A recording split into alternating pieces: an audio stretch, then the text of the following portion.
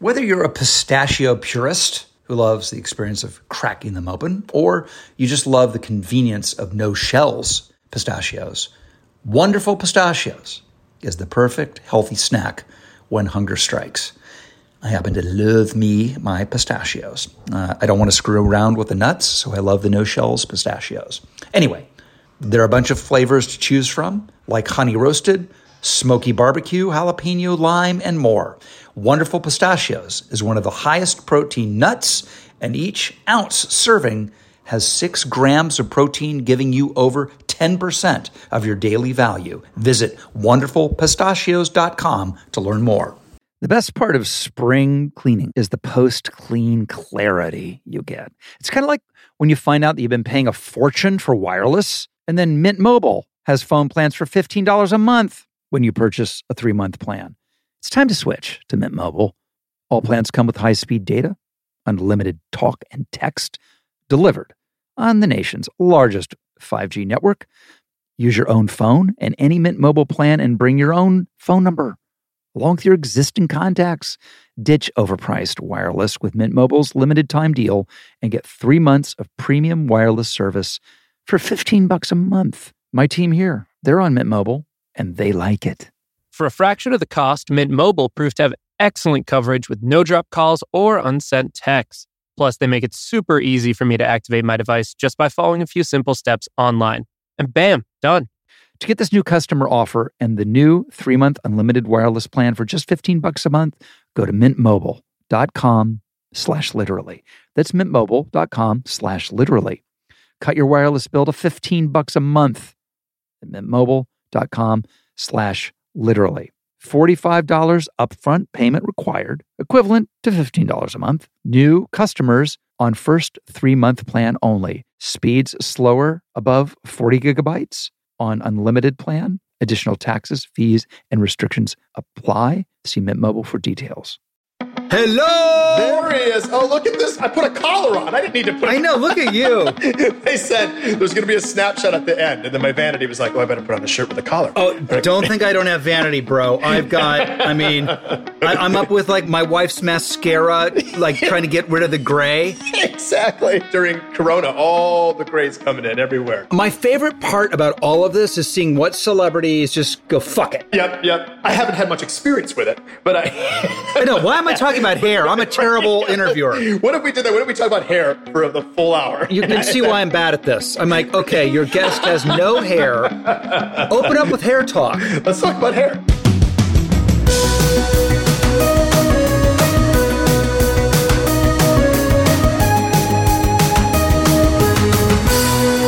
This is going to be so fun today. Oh, by the way, I'm Rob Lowe, in case you didn't know. And you're listening to Literally with Rob Lowe. Or is it Rob Lowe Literally? You'd think at this point I'd know the title of my own podcast, and you'd be wrong.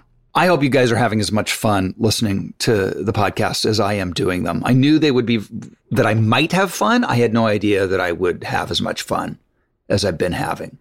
And if you're enjoying it, if you could do me a favor, I'd love it if you would go over to Apple Podcasts and rate and review the show. Because that is really how the word is spread and helps the algorithm and people hear about us. And then we become a thing. And then I retire from acting. And then you don't ever see me again. What you're going to do is you're going to go to Apple Podcast and tell them you love the show. I would really appreciate it. Anyway, this is going to be great. Keegan-Michael Key. Come on. Funny. Sports freak. I mean, Mad TV, Key and Peele. Talk about revolutionary and beyond genius.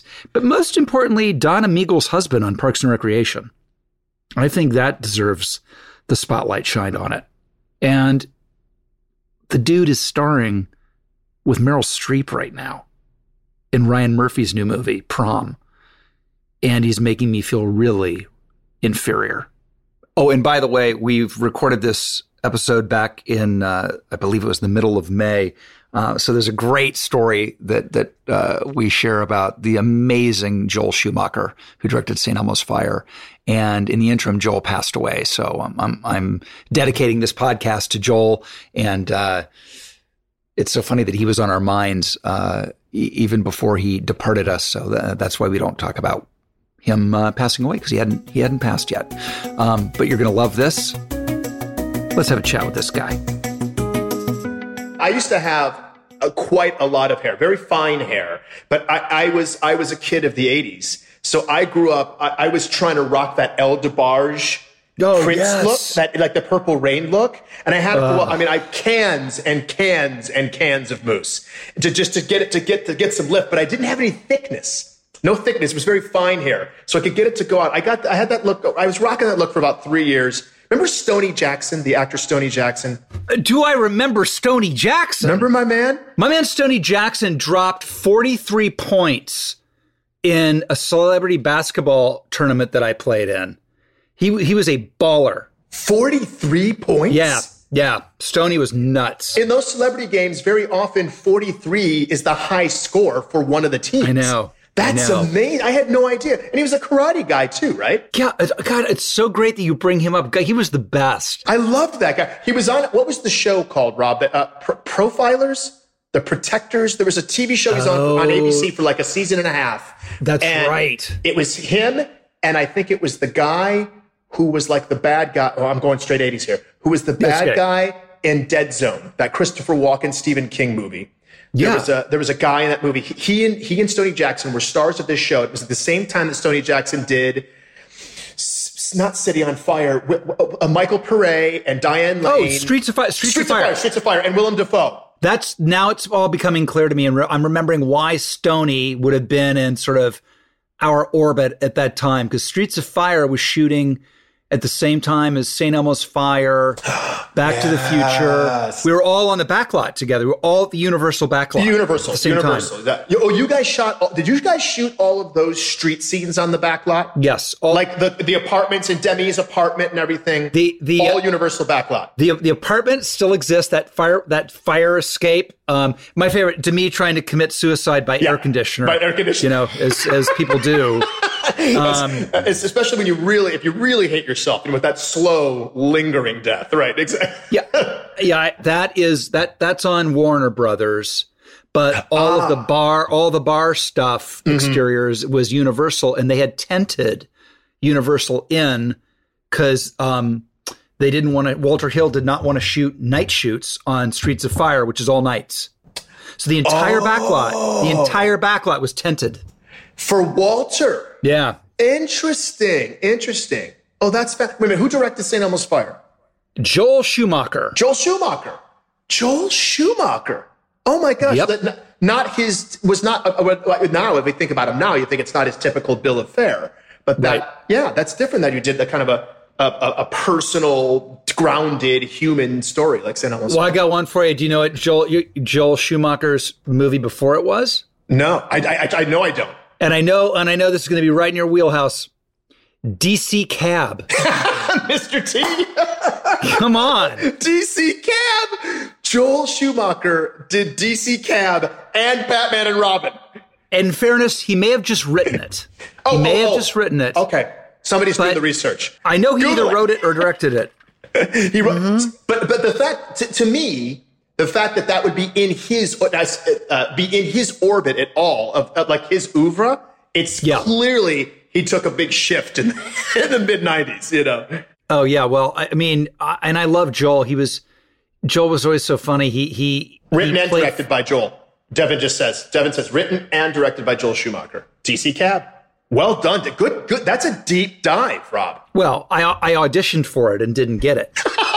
We never forget those. You never forget the ones that you didn't get, right? Yeah. No. That role went to Gary Busey. Oh, right. Gary Busey, Mr. T. Who else is in that movie? Because it was Gutenberg time. Oh, but when is it not? Yeah, it's always Gutenberg time. Wait a minute, was it? 3:09 p.m. Pacific. Gutenberg time. Yeah. It wasn't him, but there's a guy in the movie who's like a Gutenberg archetype, Gutenberg prototype. but I can't remember who it was. Zach Galligan? Is it Zach Galligan? Maybe it's Zach Galligan from Kremlins. I think it might be Zach Galligan. Guys, look at Rob Lowe. Dig in. I think it's Zach Galligan. I'm going to stay on my manners, and I'm not going to Google it. Listen, I'm not going to Google it. I only remember the actors of whom I hid in their girlfriends' closets when they came home from work. That's the only way I. Brian Dennehy. Oh yes. William Devane. William Devane. Martin Cove. Burt Young. Oh my God, Burt Young. Burgess Meredith. All those. Yeah. Ray Walston. All this. I work with Ray Walston. And I mean, Mr. Hand, among other things. Yes, yeah. And I worked with him on Stephen King's The Stand. Which, by the way, people should watch that right now. I mean, since we're going through this. Very apropos at this very moment. Yes, exactly. And it's very dated, but it's also really, really good. And it's a really weird, cool cast. But Ray was in it, and I was just in awe of him. And my favorite thing was that he loved to take all of the food and the silverware off the catering truck every day and take it back to his hotel. Like he couldn't get flatware at the hotel. I know. Like he could, and maybe even better quality flatware. Yeah, he's listen, you don't survive as long as Ray Walston in this business without stealing a lot of silverware. You got to steal some cutlery, or why are you even doing this? Why are you even in this industry? Yeah, it's really true. In the 80s, so. Prince, did you ever get to know Prince? Did you ever have any dealings with him? I never got to meet him. And the funny thing is, we both grew up in the Midwest. I'm from Michigan, and you're from Ohio, which I think of as the proper Midwest, but also the gateway to the East. Yes, 100%. Right? Because if you're getting over to Youngstown and you're getting toward Pennsylvania, that's the East to me. 100%. If you ask an Iowan or a Nebraskan or a Missourian, Michiganders and Wisconsinites and they're not Midwest. We're not Midwest. We're the North. Oh, no. We're the North. Yes. 100%. So Illinois, Indiana, they all look at us and go, no, that's the North. That's the North. Yep. But he's from Minneapolis. Yeah. And I always thought he must be, and to this day is still the coolest person from Minneapolis. He's the coolest American that ever lived. But wait, hang on. Walter fucking Mondale. Oh, that's true. Walter Mondale. Come on. Walter Mondale. That's right. I mean, Mondale Ferraro. I mean, you can't get past that. That's okay. I stand. When I think of like funky, cool, iconic, fashion forward, I'm going maybe with Walter Mondale. I'm going Mondale. Those ties with those jackets. I know. You're right. That guy, he was on the vanguard effect. And I also think for me, it was my formative years, but I think that was my favorite Prince era. The kind of Sgt. Pepper's jackets and the lace. I liked that better than Dirty Mind and Controversy. I got that kind he was doing, because he was coming, he was in a way, like, to me, a bit of a black urban Bowie. For sure. So he had that androgynous thing going on. And then Sign of the Times and all that stuff. I love all that stuff. But that Purple Rain era was so... It was just fecund with creativity and the potential of what he would be, and the different varied types of genres of music he played on that one album, and the way I think he and his work were masterpieces during that time. One of the things I always like to remember, because it speaks so much about people's perception and staying your course in this business and being true to your art, was I saw him open for the Rolling Stones. Wow. At the LA Coliseum. It would have been 1981. So he just would have had I Want to Be Your Lover on the radio, probably, right? Right, yeah, exactly, yep. And it was George Thorogood, Prince, Rolling Stones, and he got booed off the stage, Prince. Did he really? 100%. Oh my gosh! It's one of those memories where I look back. You ever have memories you look back on and go, you must have you're mistaken that misperceived that. Yeah, right. Exactly. You're being affected. You're somehow experiencing the Mandela effect right now, because that didn't happen. You're going, there's no way that happened. People were throwing things Oh. And it wasn't because he was bad. It's like that for that demo, that time, it was, people were like, and I remember he was uber androgynous on this one. Like it was fishnets, high heels. It was like uber androgynous Prince. Right. He was wearing the bustier. The bustier, yeah. It's with the, exactly. Right. And people were not having it. They were not having it. In LA, no less. In LA. But you're right. The demographic is different. George Thorogood's demographic. Closer to the Stones. I drink alone, bow-doo-doo, made by Jack Daniels and Jim Daniels, whatever the fuck that song is. He's got, George Thorogood, I always wonder, did he go through a similar regimen as Tom Waits to get that voice? You know what I mean? Oh. You know what I mean? I know. Did they just smoke their lives away? Exactly, because that's that. How do you just talk like that regularly? How's that your regular voice? You wake up in the morning and go to bed, and that's still your voice. That's something else.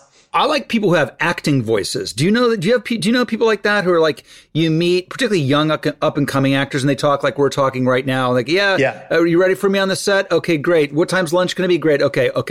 And ready and action. I'm not going to do that. It's like, the Christian Bale effect. The Christian Bale. Yes. Effect. Right. Exactly. Yeah. I heard Morgan Freeman on a director's commentary one time for $1 Million Baby. And he was saying that he actually was putting gravel into his voice for all the narrative stuff, for all the voiceover. And I'm like, you're putting gravel into your voice? Oh, I did not know. I always thought the guy was talented. I'm like, oh, so that's a choice. You're doing that. I just thought that was naturally how he's up. But he even said he has a VO. There was an atmosphere, a mood that he wanted to give to all the VO he was doing. And he kind of said, he said in a manner of speaking, he was impersonating Clint. Wow. So he was trying to do his own thing and impersonate Clint and do this hybrid voice. That was a little different than, the voice when he's just standing there being the trainer, which is a different feel. It has a little more tenor. He's got, there's a little more tenor to his voice, That's the thing. People go, oh, it sounds like Morgan, because he's got more tenor than you think. It's so good. It's really I could listen to you do impersonations all fucking day long. Oh, that's sweet. I love all your impersonations. There's something about impersonations that I just, I don't know. It's like seeing a dolphin in nature or hearing a baby's laugh. It just releases a pheromone. Isn't that funny? I can do the former and I can't do the latter. What does that say about me? But I thought that it was fun when I was on Mad TV. I always I worked really hard at trying to find. For me, doing impersonations is very much usually it's trying to find an amalgam of two voices, or finding whatever that neat vocal habit is. Yes. Oh, you know what? Before I tell you that, I want to tell you something else. I'm not sure if this is true. I heard this secondhand. So Danny Glover, I can do a Danny Glover impression. And this is a story about, my Danny Glover story is, I know Morgan Freeman was making a show recently talking about his films. And so Danny was going, how you doing there?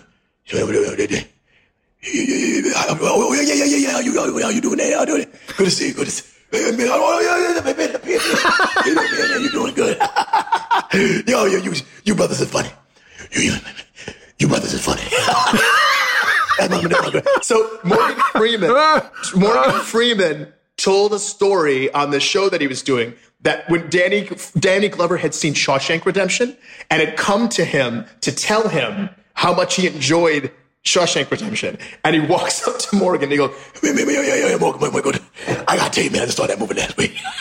You were so good in the Shrimpshramp production.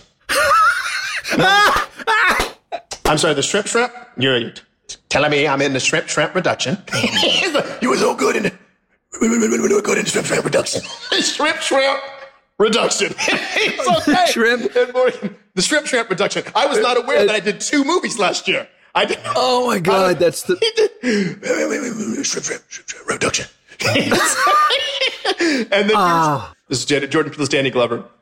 Riggs. No. Wait. Riggs. There's a bomb on my dick. Shit. That's like, the fact that he could get that. Popeye, look, you got a tattoo? A tattoo like Popeye? We got a tattoo like Popeye? The first Lethal Weapon, he says Popeye 74 times in 3 seconds to the little boy because he's trying to see if someone has a tattoo like Martin Riggs' tattoo. Wait, a tattoo? Like Popeye? Is it like Popeye? I'm going to go back. Oh my God, I'm going to go back and look at that. You'll love it. It's like, I worked with Danny on, well, first of all, I used to do, when I was younger, I was really deep political active and I was on that circuit with all those guys. And, yeah, we were all just to the left of Che Guevara. And then years later, I worked with him on Brothers and Sisters, and he was playing Sally Field's love interest. I love it. Who also was my campaign manager as I was like running for president or whatever I was doing. He took 3 hours to get from his trailer to the set, but he left when they said leave. Really? He wasn't like... Oh, he wasn't holding up in the trailer. He was definitely no. He's definitely making his way to set. He's a total pro. Yeah. But he's the fucking Tin Man. He literally... Pre-oil. Is like... Pre-oil. He is a very stiff human. Oh, God. Yeah. Oh, yeah. He's kind of, yeah. Yes. The mobility is a factor. There's not a lot of mobility, and he's in great shape. Like he looks like $1 billion. And still, you're saying on Brothers and Sisters, and that's 10 years ago. 5 years ago. 10 years ago. A patient Shasha years ago. Yeah. 5 years ago. But so he also eats everything on the set. Does he really? Like, so the Brothers and Sisters was totally predicated on us eating all the time. I hated it. It was like, I signed up for a show where I got to run for president. I ended up on a show where all I did was bake waffles with Sally Field. Right. Anyway, so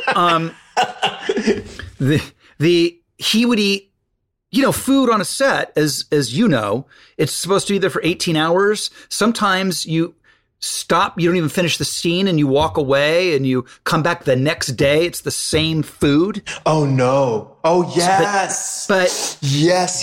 No, you're picking up the scene the next. Yes. Danny didn't. I guess that he must have never eaten in his previous movies. I guess not. Yeah. So he would just dig in. Oh, he ate everything. He'd just dig in. Prop food, your prop food. He'd eat off your plate, and then it would be like he would go to like one of the little PAs. Goes,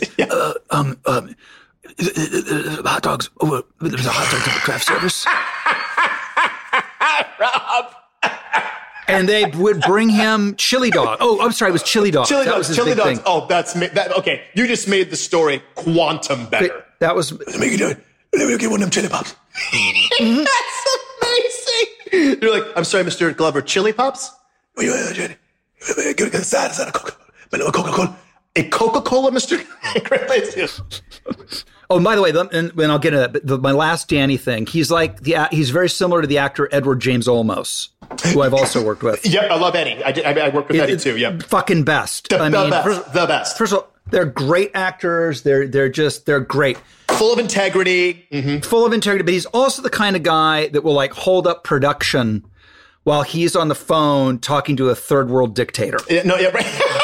yeah. Guys, I'll be there in a second. I'm with Maduro. Yeah, exactly. 100%. Talking to Maduro. Yeah, exactly. Yeah, so yes, he's contras.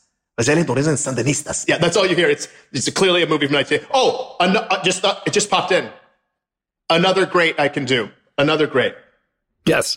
The one and only Billy D. Williams. Ugh. Billy D. Williams did Key and Peele, and it was a fun little concept too. We did a sketch where we're hanging at the laundromat. I'm an old uncle. I'm like a Danny Glover type of character. My nephew is over here at the laundromat with me. I was like, hey man, what's going on? And he's the uncle. I'm sorry, he's the uncle. I'm the nephew. We played so many uncles and nephews and brothers and sisters, and so he was the uncle, and he's like, hey man, what's going on, Nate? And I was like, hey, not much, Uncle Darnell. He's like, and everything's popping off right here at the laundromat. And I was like, and so he's trying to make the laundromat the barber shop in the African-American community. Yes, and so, exactly. Eventually I'm trying to be a good nephew and stick around with my uncle, and it's just the doldrums. It's abjectly depressing. And then across the street is a barbershop, and the guys are having the time of their lives. And at one point in time, I'm like talking to my uncle. I'm like, hey, it's going to be okay, Uncle Darnell. Holy shit, that's Lando. And I see Billy D. Williams across the street. So that's the sketch. So while we're shooting, I'm coming out of my trailer one day, and Billy's driving up. He's driving up in his S-Class, very tasteful black Mercedes. And not too much, not too little. Not too much, Perfect. not too little. Nice car, a luxury vehicle, but not too soupy, not too snazzy. Gets out of his car, black linen shirt, loose black linen pants, loafers with the weaving in them, right? And a beautiful colored scarf. We're talking about a 2 to 3.5 inch thickness, right? Just a nice cravat. A cravat, if you will, loosely tied, devil may care. And he's walking out, and he's like, "How's it going?"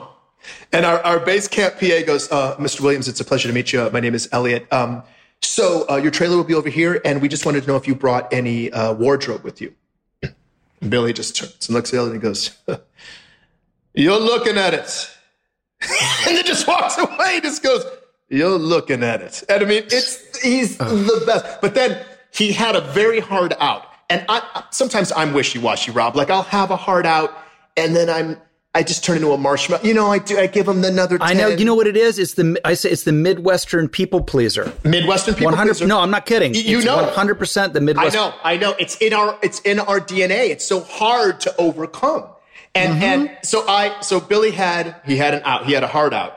And we're in the shop. We're in the barber shop. And unfortunately, there was a clock, a very prominent clock in the barber shop. And so Billy would just keep looking at the clock. And Peter was at Video Village about 25 yards away, right? And the door is open, so Peter could hear us talking in there. And Billy just turns, he looks at the clock, and he's like, "Pete, I don't know what to tell you, buddy, but I gotta go." "Pete." And he's like, "What, Pete, what time is it?" He goes, "Billy, it's about 1:20. Oh, man. Hard out. 1:30. I gotta go.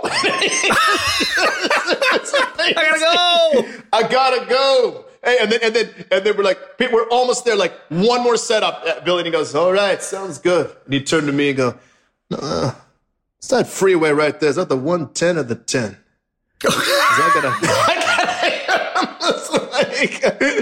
He's like, "I gotta make my way to Santa Monica.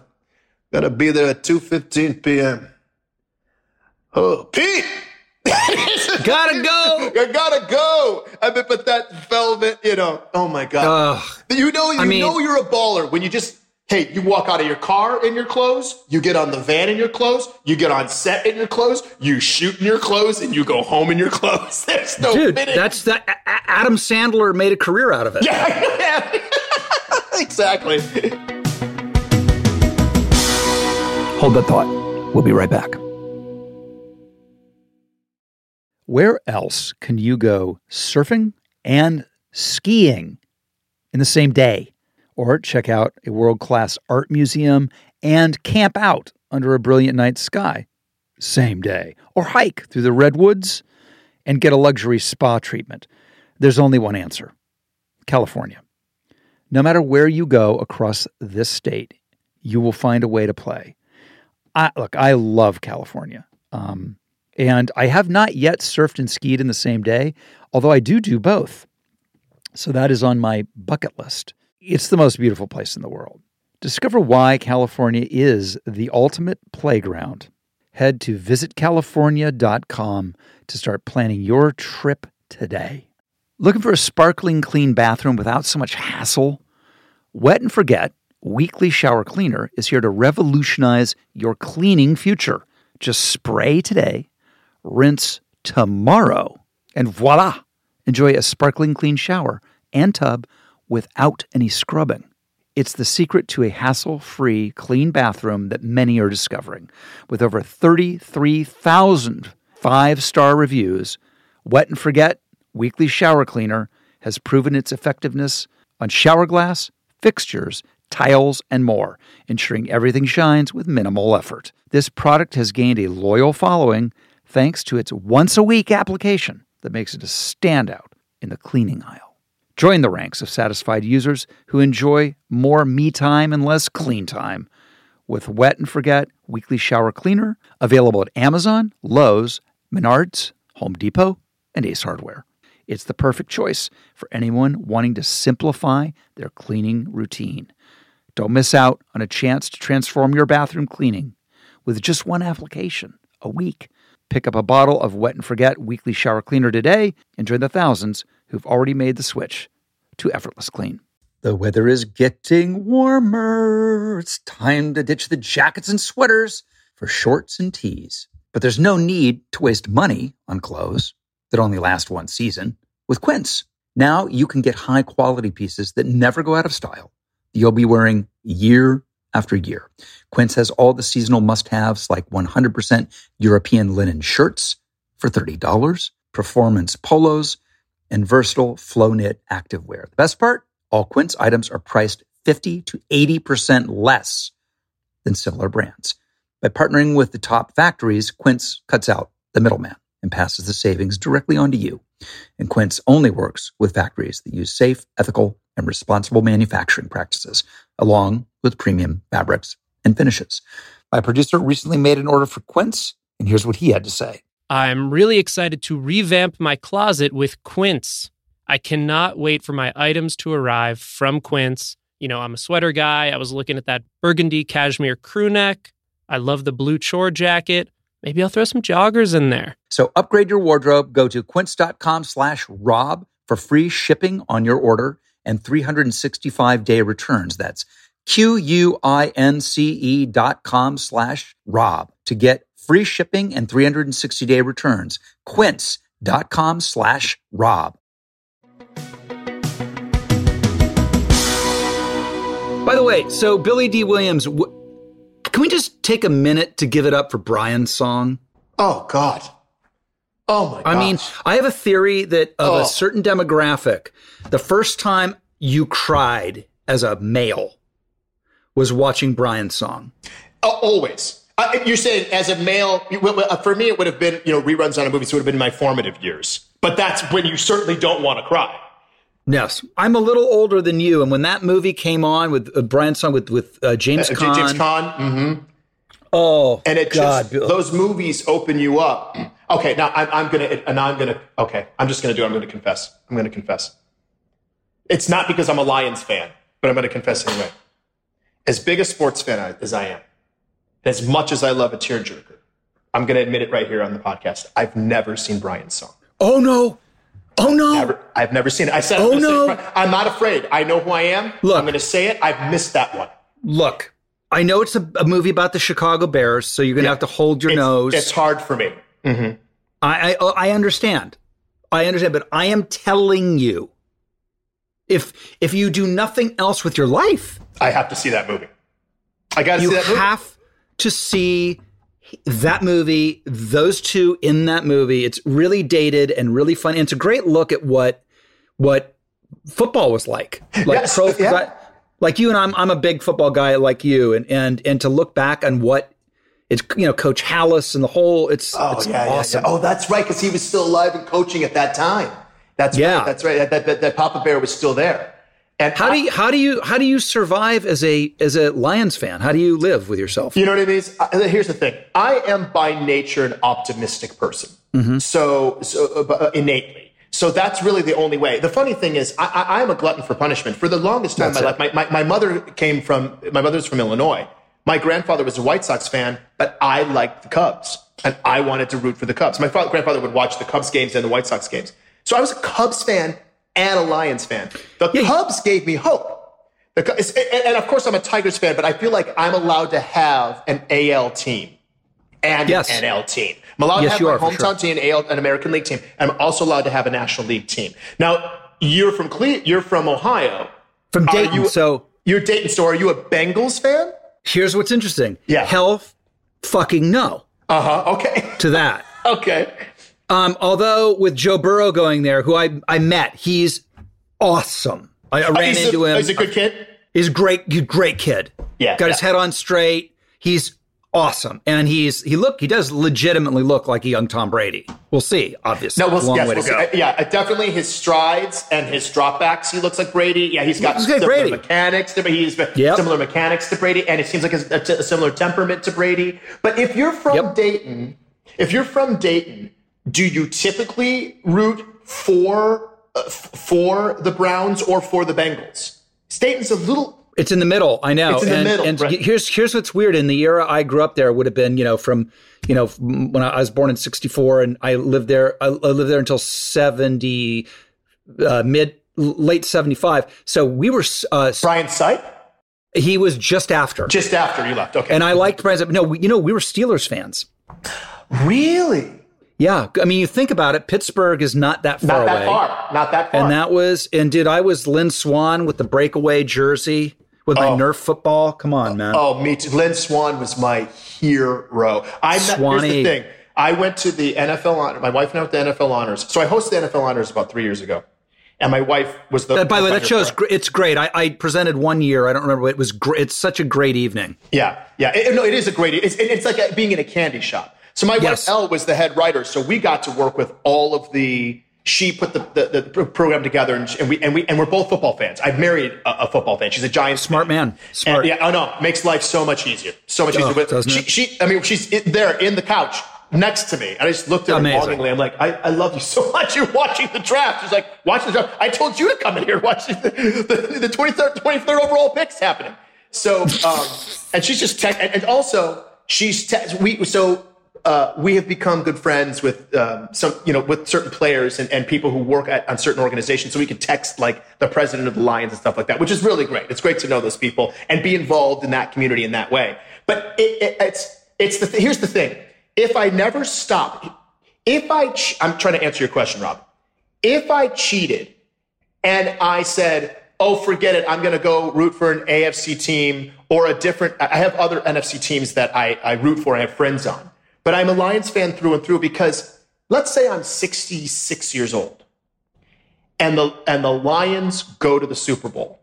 I want to be able to be one of those guys who has that story that I've been a fan since Billy Sims played for them when he was Rookie of the Year in the league in 1980.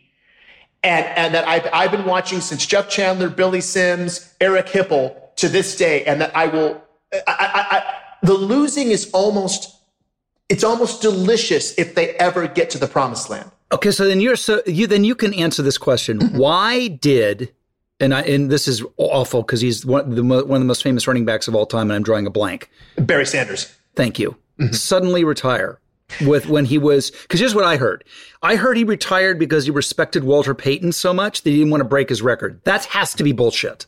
I call bullshit on that. Me too, but you've heard it. Have you heard the same thing? I've heard that story. I think it's apocryphal and not true. Right. I mean, it's definitely apocryphal, but it's not true. Yeah. And I feel like even though, and the reason here's how I think the story got perpetuated. Because he is such a mild-mannered and soft-spoken person, that somehow someone feels that means he's not competitive. He's an extremely competitive person. I've been at football games with him. And in his own way, there's this fierceness that simmers underneath that you used to see in the cuts and the moves. I also believe that there was a bit of a toxic environment in the Detroit Lions organization at that time. And that environment no longer exists. Some players were frozen out and were not asked, they're not treated like alum. And now the culture that's there now with Rod Wood and Bob Quinn, the general manager, and I love Coach Patricia. He's a smart guy. Oh, yeah. Brilliant guy. They're trying to bring all the older players back into the fold. They want them to feel like they have the opportunity to mentor. The two best players the Lions have had in the last 30 years both left after nine seasons when they were still in their prime. Calvin and Barry. And both mild-mannered guys. So that, to me, tells me there's some small culture issue, and they're addressing that right now, which I'm thrilled about. Absolutely. That's so great. Yeah, because I mean, it's a great franchise, and you'd love to see them do it. Maybe the Bengals will be the same. The Bungles, as we call them. The Bungles, right? It's so funny that I only noticed right now that you were surrounded by a triangle of 3 AFC teams. Yeah. So you root for the Steelers, but then the Bengals are there and the Browns, all AFC teams. And the same thing, it's in my area, it's a battery of NFC teams because Detroit and Chicago are about 5 hours away from each other by car. And it's funny how it happens regionally like that. How did you, just a quick sidebar. So I got turned on to the East-West Bowl stuff by my buddy Chris Pratt. We were working on Parks and Rec, and we got to talk about that in a minute too. Yes. And Pratt was laughing his ass off, just screaming on his phone. I go, "What is this?" He goes, "You got to see this." And so he showed me probably the first iteration of it. What is your favorite crazy real NFL name? I think hands down, I'm going to give you one, and then I'm going to give you an honorable mention. By the way, the fact that you have a hands down one has me so excited. I have a hands down, and I have a second, but that's based purely on nostalgia because the second person, his name is a favorite of mine and dear to my heart because he's the reason we wrote the sketch. So, okay. So number one, a former Cleveland Brown, Barkevious Mingo. Oh. I think Barkevious Mingo is a masterpiece of a name. Oh. And by the way, he has a brother who I don't know if he played in the league or not, but his name is Hugtavious Mingo. Come on. Hugtavious. Hugtavious Mingo and Barkevious Mingo. Now, the honorable mention, the runner-up, is, of course, DeBrickashaw Ferguson. First of all, if your first name is Jim or Bob and your last name's Ferguson, just Ferguson is already spicy. In the normal name world, spicy enough. DeBrickashaw? Amazing. That is so, okay, my favorite for sure. Yes. He's so famous now that the name is almost, you forget how insane it is. Right. Plaxico Burress. Of course. Plaxico Burress. Plaxico, which could be two things. It's like bad dentistry in Mexico. Yes. Or it sounds like, it in a way sounds as if he could be the name of a company that sells like high-end plastics. Yeah, or it's actually, he's plastic himself. Like I thought, is it one of those things where like mom was like, you know what, my son is going to be a badass. He is going to ruckus people in the NFL. He's going to be tough as shit and a warrior, and he's going to be made of gnarly Plaxico. Right, and they're not going to, like Plaxico, it sounds like an essential tough element, right? It's Area 51 shit. It's Area 51 shit. Oh. It's what you put in the mystery flying wing. It's actually. Exactly. It's like, oh, guys, we have a 2.6 on the Plaxico meter. Are you down to clown with the coldest to ever do it? The coldest to ever do it? Oh! Wait a second. He's a high school senior who's going to LSU, I believe, this next year. The coldest. Check it out. Read it.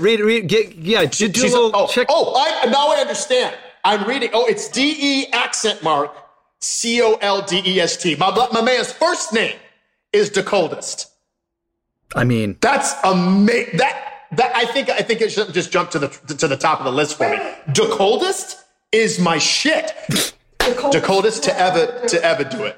Hi, I'm Hi. I gotta go. Okay. I gotta go. You're looking at it. Here's the toughest one. Here's some pressure. What was my girl thinking when she named her son Peerless Price, wide receiver for the Buffalo Bills? You can't okay, so Plaxico, that's inspiring. Here's my thing on that. She's got the alliteration going, which is not common. That's There's true. not a lot of alliteration in these names. You're right. Actually, they usually try to go divergent with sounds. So I think the alliteration is pleasing to the ear. And peerless is actually a nice word. I like the word. But the connotation. Now, there's two ways to look at it. The positive way is to say, he's going to be peerless. We're naming him Peerless. And the other connotation is, you'd better be peerless. See, I get it's a baller move. You get baller move, yeah. Like if you want to draft him, Yeah. then the price will be peerless. His name should be Peerless Priceless. Right. Yes, or peerless price point. Peerless Price Point, yeah. Peerless Price Hike. Oh, I got another one. So when I was at home in Detroit, a friend of mine told me a story years ago. That's my favorite story. A guy, her brother was moving into a building in Detroit, and he had a hard time getting this chair up the stairs. And this older African-American gentleman came out and helped him with the chair and get it into his apartment. And he said, "Oh God, thanks so much, man. I really appreciate it." And he said, "Hey man, anytime you need some help, I'm here for you, man. You just call me Bominicious." And this guy's name was Kevin. And he was like, "Oh, okay. It's a pleasure to meet you, Bominicious." And he lived in this apartment for 3 years, and he saw, Bominicious every day. And then when he finally moved out of the apartment, the guy said to him, he said, "Hey Kevin, man, let me ask you a question, man. You moving out, and it was a good having you as a neighbor. I was glad to meet you, get to know you a little bit, but I have a question for you, bro. You live in this building 3 years. Every time you see me, you call me Bominicious. Now, what the hell is that all about?" He said, "Well, the first day we met, that's what you told me to call you." He said, "No, boy, I told you to call me by my initials."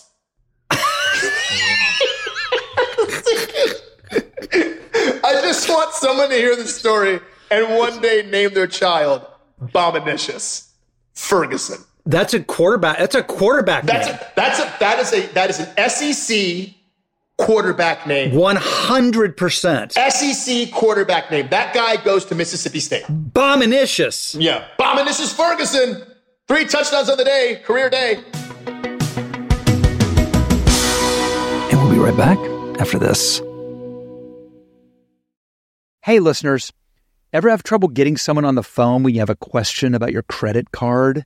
With 24/7 U.S.-based live customer service from Discover, everyone has the option to talk to a real person anytime, day or night. Yes, you heard that right. You can talk to a human on the Discover customer service team anytime. So the next time you have a question about your credit card, call 1-800-DISCOVER to get the service you deserve. Limitations apply. See terms at discover.com/credit card. So I came home to a little gift in my bathroom the other day from our friends at Harry's. To get what you want, you have to challenge the status quo and blaze your own trail. You know who challenged the status quo? Harry's. They saw customers getting ripped off by questionable products in the shaving industry and decided they had something better to offer. So instead of charging the same old ridiculous prices, Harry's found a way to make their beautifully designed razors, and they are beautiful, for a fraction of the price of the other big brands. Exceptional products, honest prices. That's Harry's. They have the highest customer satisfaction in shaving history and a no-risk trial. Don't like your shave? No worries. It's on them.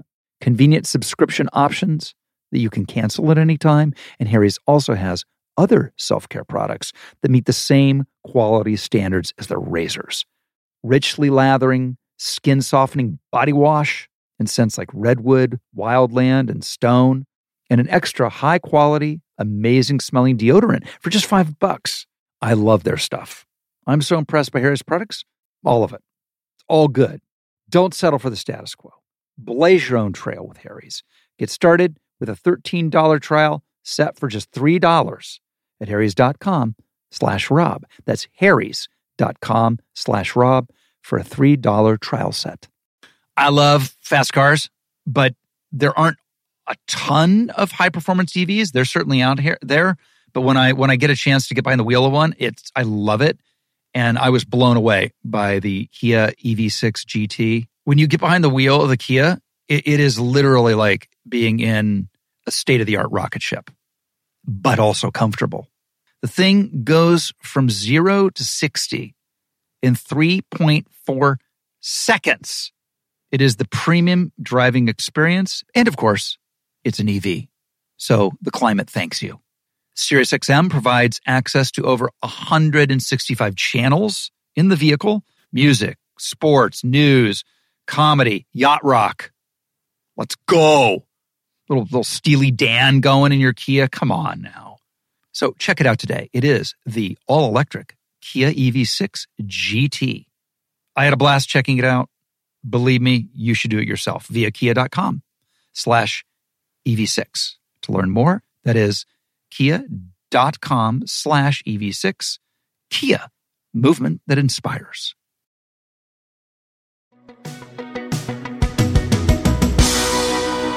Now I have to ask you a question about language and pronunciation of words. Did you learn, first of all, I don't know if it was Cantonese or Mandarin. What language were you speaking in Wayne's World? It's, that is actually Cantonese. It's not Mandarin. It's Cantonese. Did you learn it? Phonetically? Or I did. I learned it. I learned it phonetically. I had a tape that I had to listen to. Yeah. And I to this day, sometimes, people who speak Cantonese will stop me on the street and hit me with Cantonese. I'm like, you're like, I can order cream of some young guy. I can do that. That's the top of my skill list. I love Mike Myers so much. I love Mike Myers. I just thought it was great. And I just think that he's wonderful. I just think that he's wonderful. And I love that they work with him. You did 2 movies together. The first time they previewed Wayne's World. Yeah. When he said cream of some young guy, they laughed so hard and so long they had to go back and recut the movie. That's what's it's really interesting about movies today. I wonder, because in the day where comedies were movies and you really only saw them in movie theaters. That's right. And maybe a year later it would be on Showtime or HBO. And this is not that far away. I mean, Wayne's World is in this era I'm talking about. Oh, 100%. Yeah. You would literally have to cut pauses for the audience to laugh. That's right. Like it's interesting. They used to do that. We were texting with Mike yesterday, and Mike and I have actually had, and we're good friends, and we were having that conversation about classic movies. And the Marx Brothers film Animal Crackers was a show that they had done. They'd strung a plot together for the movie, but it was a show they had done on Broadway. So it was a review in a way, or a vaudeville review. Right. And because they had honed it so well, they cut pauses into that movie all over the place because they knew exactly where the laugh lines were and the duration of the laughs, because they'd done the stage show for those bits, those routines, for a couple of years on Broadway. And I think it's fascinating that you don't see that anymore. The Nutty Professor, the remake, the Tom Shadyac remake with Eddie Murphy. In the first dinner scene, you have to go back and see the movie. I don't care how much pausing they put in that. You have to see that movie in the movie theater twice, at least. There's no way around it. Too much rolling laughter. It's just... Yeah, the rolling laughter. If you watch next time Wayne's World is on TV... Yeah. Just notice that moment, and literally he says, "I'll have the cream of some young guy," and then it cuts to like Dana just nodding 1,000, like, 2, 1,000, 3, 1,000, 4. Like, what the fuck, Jesus?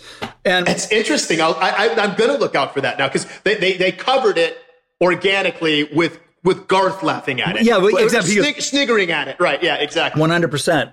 But like you don't. We consume things so rarely. Just in theaters anymore. I wonder if people are still taking that into account, like a crowd's rolling laughter as opposed to 3 people sitting in a living room. Yeah, I know. I think that part. I mean, we would show all of our sketches. We would screen all of our sketches at our interstitial tapings. We would do 2 days or 3 days of interstitial tapings for Key and Peele for the first 2 seasons, and it was always helpful. But then that crowd was already so young, and that's 6 years ago, 7 years ago.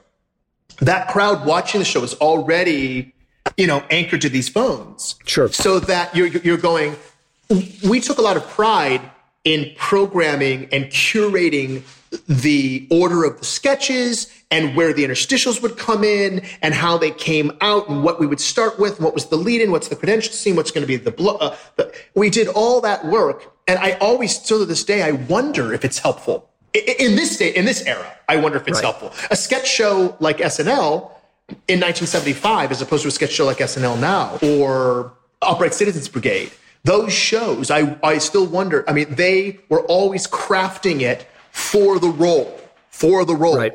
And now Rolling laughter. It's so much more fractured now. I don't know that we need to do it. What?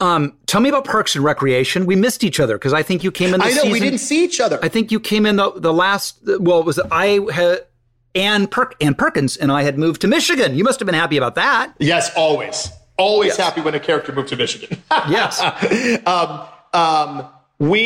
I had the time of my life. And I love Retta. I just love Retta, first because I did all my scenes with her. I played her husband.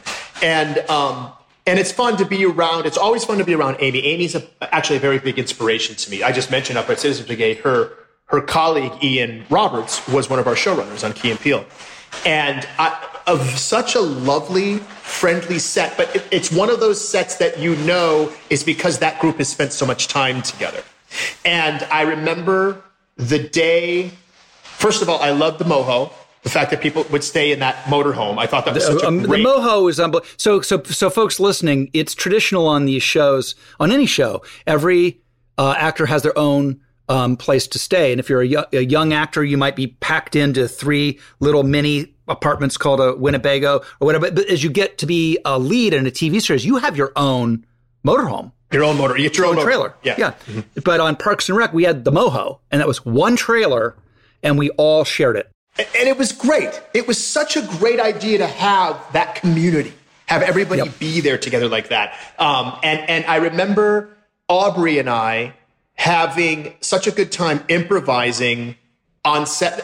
I do this often sometimes, and maybe more often than I should, where when you cut, I won't come out of character. I'll play a character in the scene. And then if I start a nice improv groove with somebody, I'll play a character when they say cut with that person. And I remember Aubrey Plaza was my acting coach. And she also happened to be in the show I got hired on. So she was like the desperate acting coach who could never get a real gig. Amazing. It's amazing. So we had our own little storyline that we were only doing for us. And it was me and Aubrey. And so they'd say action, and we do the scene, and it was cut. And she's like, okay, not exactly what I was looking for. Listen, what the director's telling you, I would take more as guidelines than anything else. Great. We'd just go back and forth, and it was so great. It was so much fun. But that set engendered that kind of imagination and fun. We just staying in the moho. I remember my favorite moho set thing was. There was a moment when you have to Google it because it's so good. Brad Pitt did a much reviled Gucci ad. Do you remember this? Mm-hmm. I remember. Where he's like talking gibberish, and it was before Matthew McConaughey stole that whole raison d'etre for commercials. And yeah, exactly. And so we recreated it. We wrote it, we reshot it, we did the whole. I played Pitt, of course, and right. And we shot that in the moho, and that's what we did on our time off. We were making fun of people and shooting stupid fake commercials. You shot it in the moho. I love it. I absolutely love it. And I think Aziz came up with because the lighting is so weird in it. If you watch it, Aziz came up with a flashlight and a water bottle that if you crinkled the water bottle, it put these sparkles on my face. It was amazing. Amazing. That's absolutely amazing. I know Pratt has it on his phone. It's one of those things that I got to figure out a way to steal it. This is where I need the Russians to collude. I might be able to help you. That's the stuff I want off the internet. I will make that me and my wife's mission, that we will get that video from Pratt. Will you do that? I think I might have an in. He loves you, as you know. He's a massive fan. And we are massive fans of him. I just adore him and his but I know his mother-in-law. So I know, and as do you. Do you. Yeah. Yes, of course. How do you know Maria? Our kids are contemporaries of one another. I see. I see. The Schwarzenegger Shrivers are like the Lowe's second family and vice versa. They speaking of engendering things, that family does that. That family at large does that. They're very good about, we have lots of friends within the family, and they treat you so beautifully, and they're just the loveliest people. Yeah. Tell me, okay, I've got to hear about the Ryan Murphy movie about Prom. Oh, dude, you got to spill the beanolas. First of all, it was given his work, given his oeuvre of work. As precise and as beautiful as everything was, I was expecting actually a more controlled, kind of regimented set. But it wasn't. It wasn't. No. It was so loose and so free. And Ryan loves a Steadicam. He loves a Steadicam. Oh, he does. Because he likes to keep everything kind of open and free. And then, Rob, what am I supposed to even say? It's Meryl Streep. It's Meryl Streep. You're working with Meryl Streep. Okay. Her love interest. Wait, walk me through the minute you lay eyes on her for the first time. You're like, holy shit. Okay. It was, first of all, I was lucky enough to have been at the premiere of the second season of Pretty Little Lies. So she was there. And Elle, she kind of just squeezed my forearm. She goes, there's Meryl. There's Meryl. And I was like, okay. And she's like, just slow down, breathe. So took a deep breath. And then I just walked over to Meryl and she was talking to a couple. And then she had finished with the couple. And then you kind of, do the thing when you're at those parties, with those after parties, you just kind of have to put hands on shoulders. Yes. And so and then she turned around and then she just looked at me and she just goes, okay. Okay. No, here he is. And it was, and then my spirit left my body, went to heaven, and then came back down. And she was just as gracious as she could be, showed us the picture of her brand new grandson. And then she said this, which I almost guess I expected Meryl to say. And she's like, this is my brand new grandson. And she's showing us a picture on the phone, and her son-in-law is Sikh. So he's probably like a shade darker than me. And she goes, look at this. Isn't that great? Isn't he gorgeous? God, finally, a little bit of color in this family. That's exactly what Meryl would say. And the only other time, she was so gracious, and she's got this great, deep, cackly belly laugh. James Corden is on the set. So James Corden's Corden's like a story machine. So it's at any point in time, you're either watching people huddled around Corden, and then there's an eruption of laughter. You give it like 2 minutes, and there's an eruption of laughter. Or you're in the group of people around Corden, and he tells always the most interesting stories. And you just hear Meryl just go. You're like, she's got you can't. Wait, do just really quickly, Danny Glover ordering something with Meryl Streep. Because what it would be is, he would go, Meryl, no, knock. Who's there, Danny? Big one, Sammy. I don't. Big one to say to me what, Danny? Big one's me. Popeye.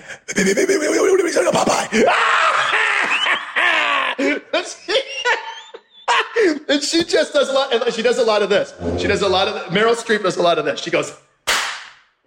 She smacks her knee. She literally smacks her knee like she's in the like she's in the Country Bear Jamboree. The Country Bear Jamboree. She's just brassy and there and earthy and she just, you know what it is as stately and as graceful as she is.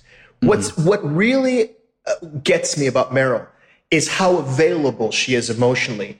And that's something that means that she is held on to that child in her, that the child part of her gets relinquished and it comes out. And that's what everything that we see, that magic that we see, is her having, after so many decades, never letting go of that child in her heart. Because I'll see her, Meryl Streep, you'll see her on the 6th, 7th take, right?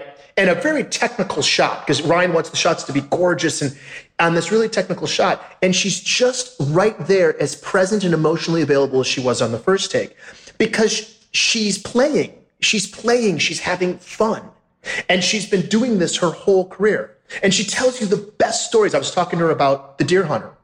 And she said, I was doing a performance, a run of Anton Chekhov's The Seagull.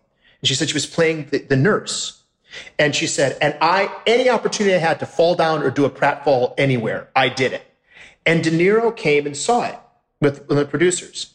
And she goes, and Bob doesn't, you've met Bob. He's quiet.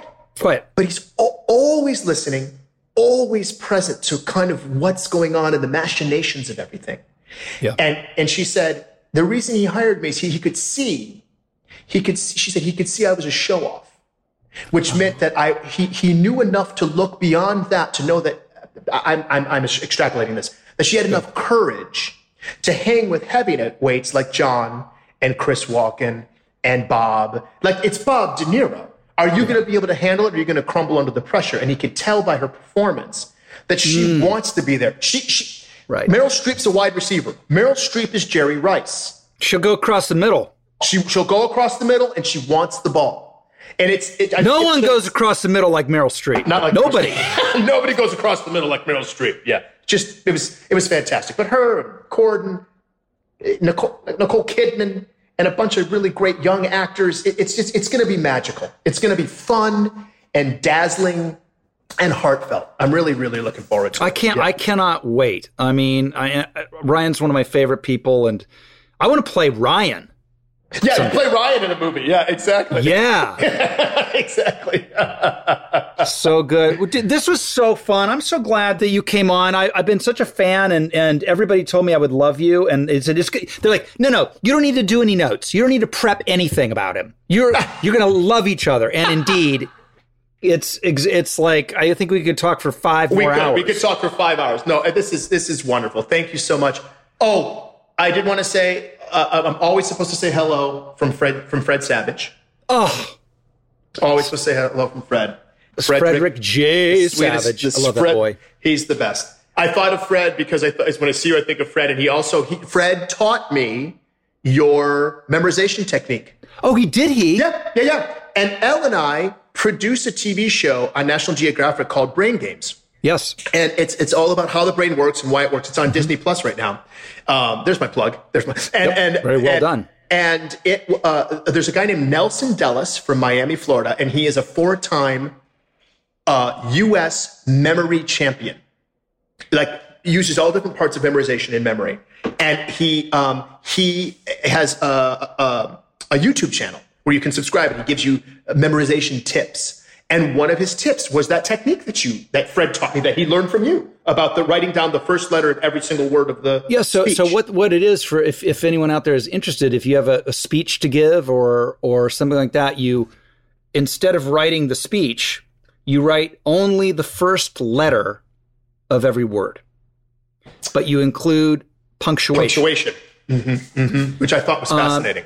And so there's something about, as you're writing it, you're already reducing it down to a letter instead of a word. Mm-hmm. And then when you study it to learn it, you are only looking at this sort of this new version. You never look back at the original unless you absolutely have to.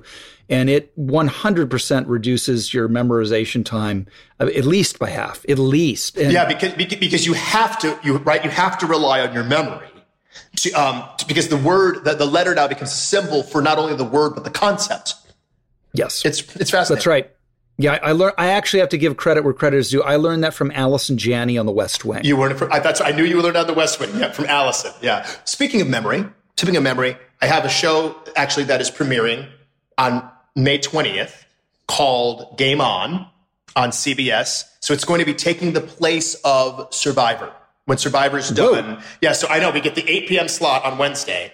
And so if anybody wants to know, it's a great show. It's a fun show. Anybody can watch, and it's sports oriented. So it's a panel show. I'm hosting it. Venus Williams is on it. Rob Gronkowski is on it. Bobby Lee is on it. And the guy who's the head writer for Late Night with James Corden, his name's Ian Carmel. Funny guy. And we have celebrity guest comedians and celebrity guest athletes. So like Ronda Rousey's been on the show. Terrell Owens has been on the show. And then you have people like Ken Jeong and Kevin Nealon. Big Papi was on the show. It's really great. Oh, Big Papi. Yeah, Big Papi. Hey, yeah. Key, you know who you need to get on that show, of course. Who's that? Rob Lowe. DeColdest. DeColdest. We got to get DeColdest on the show. If you don't get DeColdest on that show, that's the best. This has been the best. This is a wonderful way to spend some time. Thank you. Thank you, Rolo. Oh, my face hurts from smiling and laughing. I mean, what a lovely man. And just that energy, just even coming off of the computer and the microphone, overwhelmingly fun and positive and awesome. I'm going to now spend the rest of my day thinking of more names for NFL players. I know you are. Come on. Because you are the coldest. You, my dear listener, are the coldest to ever listen. Thank you, and I will see you next time on Literally with me, Rob Lowe. You have been listening to Literally with Rob Lowe. Produced and engineered by me, Devin Torrey Bryant. Executive produced by Rob Lowe for Low Profile. Adam Sachs and Jeff Ross at Team Coco. And Colin Anderson and Chris Bannon at Stitcher. The supervising producer is Aaron Blaird. Talent producer, Jennifer Samples. Please rate and review this show on Apple Podcasts, and remember to subscribe on Apple Podcasts, Stitcher, or wherever you get your podcasts.